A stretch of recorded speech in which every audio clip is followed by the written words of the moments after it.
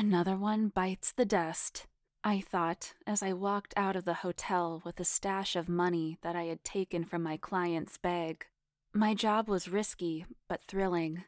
Not only did I get banged a couple times a week, but, on occasion, I walked away with precious possessions that my clients brought with them on business trips. They never learned that falling in love with a prostitute was dangerous. You see, I wasn't satisfied with only $1,000 per night that these out-of-town businessmen paid me. I wanted them to fall for me and feel that they could trust me. That's when I struck. The latest victim was the CEO of a big pharmaceutical company, and he came into town with a bag full of money to spend at a strip club. There was no way I would let him spend that money on anybody but me. So, I charmed him for 2 days, slept with him on the third night, and took $20,000 from his bag while he was asleep, and then walked out. I got home and pulled off the red wig while looking at the mirror. I was surprised to see how good it looked with my pale skin. It also didn't hurt that I was tall and fit. I went to my room and checked my phone to see who my next prey was. Most of my leads came from Del Toro, who provided shuttle services to high-end clients from the airport. He told me which hotel they were staying in and their names, so I could do a background check to estimate if they were worth my time financially. Babe, just dropped off a guy called Madoff. He's staying at Casablanca. Seems like a high roller. Good luck. By the way, I'm leaving next week to Italy. Gotta go back home. So this will probably be the last lead I send you. Nice doing business with you. I grimaced. What? No, you can't do this to me. I called him and tried to persuade him not to go, but he said his family was more important than helping me. Surprise, surprise. Another man who left me high and dry. At least I had this guy, Madoff. Then, who knew when my next payday would come from robbery? Sex work paid a decent wage, but the big money was from stealing from clients. I looked at the picture to confirm it was Madoff, sitting at the bar before approaching. His black blazer covered the white shirt, and his brown hair receded. His tan made him look mysterious. He tilted his head to the right as I pulled up a chair, and he ordered a drink. I smiled at him and got one in return. Hi, I'm Madoff. He extended his hand. Foxy, nice to meet you. Interesting name. I doubt that it's the only thing interesting about you. The only way to know is to find out. I intend to. You out of town? I had to ask questions I knew the answers to make myself seem credible. Yes, I came to check out what this magnificent city has to offer me. Well, it's got me. He smiled. Yes, it does. I'm guessing you're going to spend a couple of days here? I will. Maybe now that I've met you, I'm going to extend it for a couple more days. That was all I needed to hear to know that I had him in the palm of my hand. I have to go. I have to go. Lines appeared on his forehead as he frowned. Oh, that's unfortunate. I stood from the high chair and extended my hand with a smile on my face. It was nice to meet you. Madoff cracked a smile, but I saw he wasn't thrilled about me leaving. How do I get in touch with you? Are you staying here? No, I might pop by here tomorrow night, I said and walked away. Now, pay attention if you want to learn how to seduce men. You see what I did there? First, I got his attention, then showed him that I was open to getting to know him. But I walked away after I found out that I hooked him. That left him wanting more, and if he really wanted to see me, he would be at the bar the same time the following night waiting for me. The following night when I arrived at the hotel in a white dress and a blonde wig, Madoff was sitting in the exact same spot. I walked behind him and put my hand on his shoulder.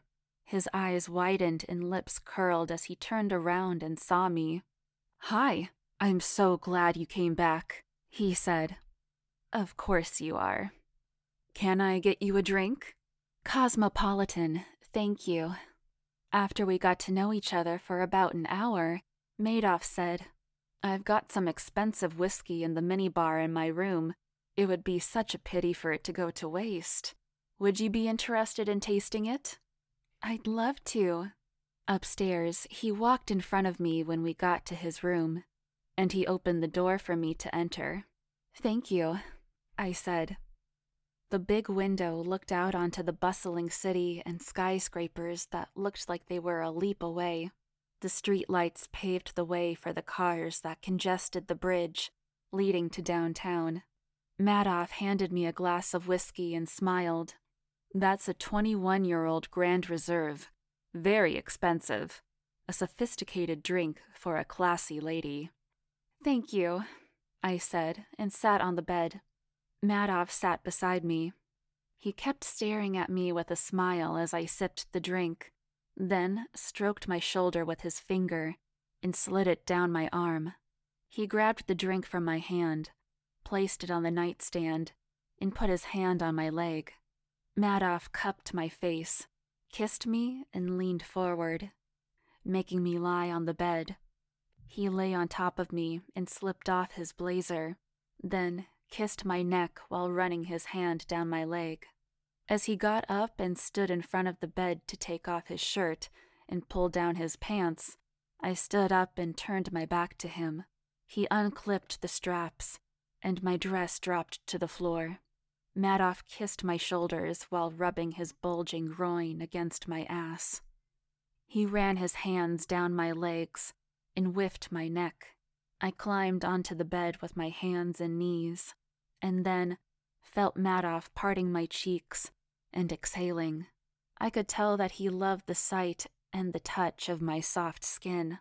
As he stuck his dick in me, my eyes closed and my lips parted. Not only was he long and hard, but he was also thick. God, I loved that. My head hung as he began penetrating with deep breaths, emanating from both of us. I liked that he took it slow. It was like he gave me the good stuff, let me enjoy it, but tortured me by going at the pace that he wanted. I felt powerless because he was fully in control, but a part of me felt excited as I was in the hands of a real man. He stopped and got on the bed beside me, so I lay on my side with my back facing him. He stuck his dick in me and put his hand over my abdomen, then thrust as he kissed my shoulder and neck. I closed my eyes and groaned, feeling him so close to me, and his lips on my skin felt like ecstasy. Madoff ran his hands down my leg, then grabbed my tit. I lay on my back, and he got on top of me before sucking my nipple. I ran my hand through his hair and rubbed his back. Madoff grabbed my ankles and spread my legs, then shoved his dick in me. The headboard flapped as he thrust, and I screamed. His body tensed as he grimaced, and he ejaculated. He lowered his body and lay on top of me before closing his eyes. When I heard him snore, I wriggled underneath him and got off the bed. He must have something valuable here. I checked the cupboards first, then the bathroom. Nothing. I checked the fridge because I thought he was the type to hide valuables there, but nothing. I stood in front of the bed and scanned the room, thinking that I must have missed a spot. My mentor taught me that money leaves clues, and I saw the rum on the nightstand. That was the one place I hadn't checked. So I tiptoed to the drawer, looked at Madoff, and kneeled as I pulled the drawer. Jackpot! I unzipped the bag slowly and saw bricks of notes as I took 3 out, and a hand clamped my wrist. I gasped. My eyes widened, and my mouth slacked open as a lump formed in my throat. Madoff looked at me while clenching my wrist tighter. "What are you doing?" he asked. "I'm sorry." He got off the bed and tugged my wrist to pull me to my feet.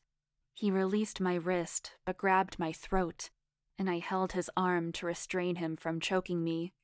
"You picked the wrong guy." I wanted to apologize, but I couldn't even speak from the pressure. My face flushed from him exerting more pressure. As he released the grip, I bent over and panted. After I caught my breath, I looked up and saw him, smirking. I didn't know what to make of it, but I hoped that he wouldn't kill me. "You're good," he said. "Not better than me, but good." I frowned since his tone and facial expressions suggested that he was impressed. "I heard about you and came into town to find out for myself how good you are." I'm pretty impressed. So, if you don't want me to press charges, then accept my offer." "What offer is that?" I asked. "I want you to work with me. You and I are in the same line of business, believe it or not. I've been keeping an eye on the businessmen who have been coming into town for several years, but I didn't know how to take advantage until I heard about you." "Why would I work with you?" "I can supply you the contracts of very wealthy men who are coming into town, and even provide protection if things get out of hand. In return, we share everything 50-50 of what you steal from them." I looked down and thought about the proposal. Del Toro was out of the picture, and I couldn't rely on the sleazeballs who hired me for sex to make serious money. "How do I know I can trust you?" I asked. "I'll prove it to you. Let's do a couple of jobs together and see how it works out. If you're happy, we continue. If I'm not happy, you leave town. Also, if you screw me over, you have to leave town. And if you screw me over, you leave town," said Madoff. "Deal." He smiled and we shook hands. For the next few weeks, Madoff supplied the contracts, and I carried out the job. Everything was going great. Until I fell for him. I couldn't help it, okay? He was so manly and took charge, not to mention that he treated me like a lady. Do you know how rare that is in my field? We were lying in bed one night, with money strewn around us after I did a hit. "How do you feel about me?" I asked. "You're a very special lady, Foxy. I'm crazy about you.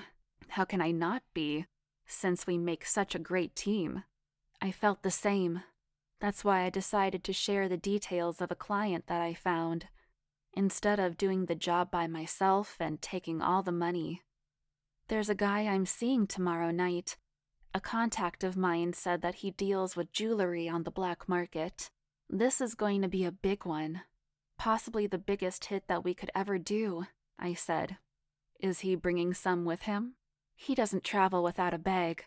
I wouldn't be surprised if he's coming here to do a deal." "Sounds like you need to be careful of this guy," said Madoff. "I'll need you on standby just in case." "No problem, babe." He kissed me. The following night, I saw the jewelry target sitting with a guy in the lobby, and I waited for his guest to leave before approaching. I introduced myself and found out that his name was Frank before I did the same spiel, then walked away to leave him wanting more. I saw him every night for the rest of the week, since I knew that mob guys weren't so keen on trusting anyone. After working my magic until Sunday, I saw that he let his guard down. We went up to his room, had sex, and I waited for him to fall asleep in my arms before getting out of bed. I found a bag and saw the most beautiful pearl necklace that I had ever seen. That was the easiest heist I had performed. Madoff was waiting for me outside the hotel. "Did you get anything?" he asked. I showed him the necklace. "Unbelievable. I've seen less glamorous ones go for over 100,000. He kissed me. "You are amazing. I love you," he said. We went home, got drunk while celebrating, and Madoff put the necklace on me before we made love. He knew how to make me feel like a woman, and I couldn't get enough of him. After we made love the second time, we fell asleep. When I woke up in the morning, Madoff wasn't in bed. I got out of bed and walked to the lounge. "Babe, are you here?" No answer. I looked at the mirror and saw that the necklace was gone. Oh no. Why did I trust him? My phone rang. "Hello?" "Foxy." "Who is this?" "It's Frank. Remember me? Because I remember you very well. You're the stupid bitch who stole my necklace."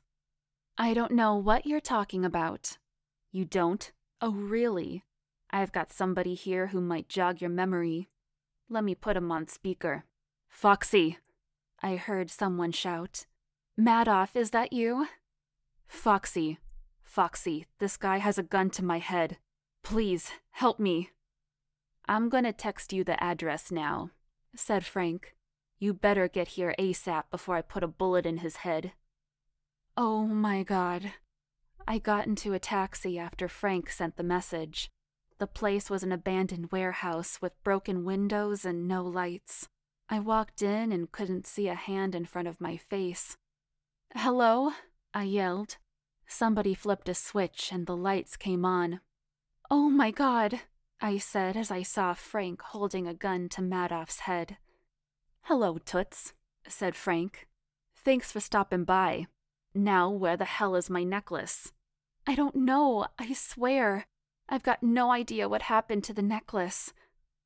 Sweat had covered Madoff's flushed face while he grimaced. Frank clicked down the hammer on his revolver gun, pressed it against Madoff's head, and shouted, "Where's my damn necklace?" Tears coursed down Madoff's face as he trembled. "I swear I don't know," I pleaded. "Frank, I don't know." "I've got it," said Madoff. "Please, just don't shoot me," he sobbed while trembling. "Where is it?" asked Frank. He told us where he hid it, and I had to go and fetch it. I returned with the necklace and gave it to Frank.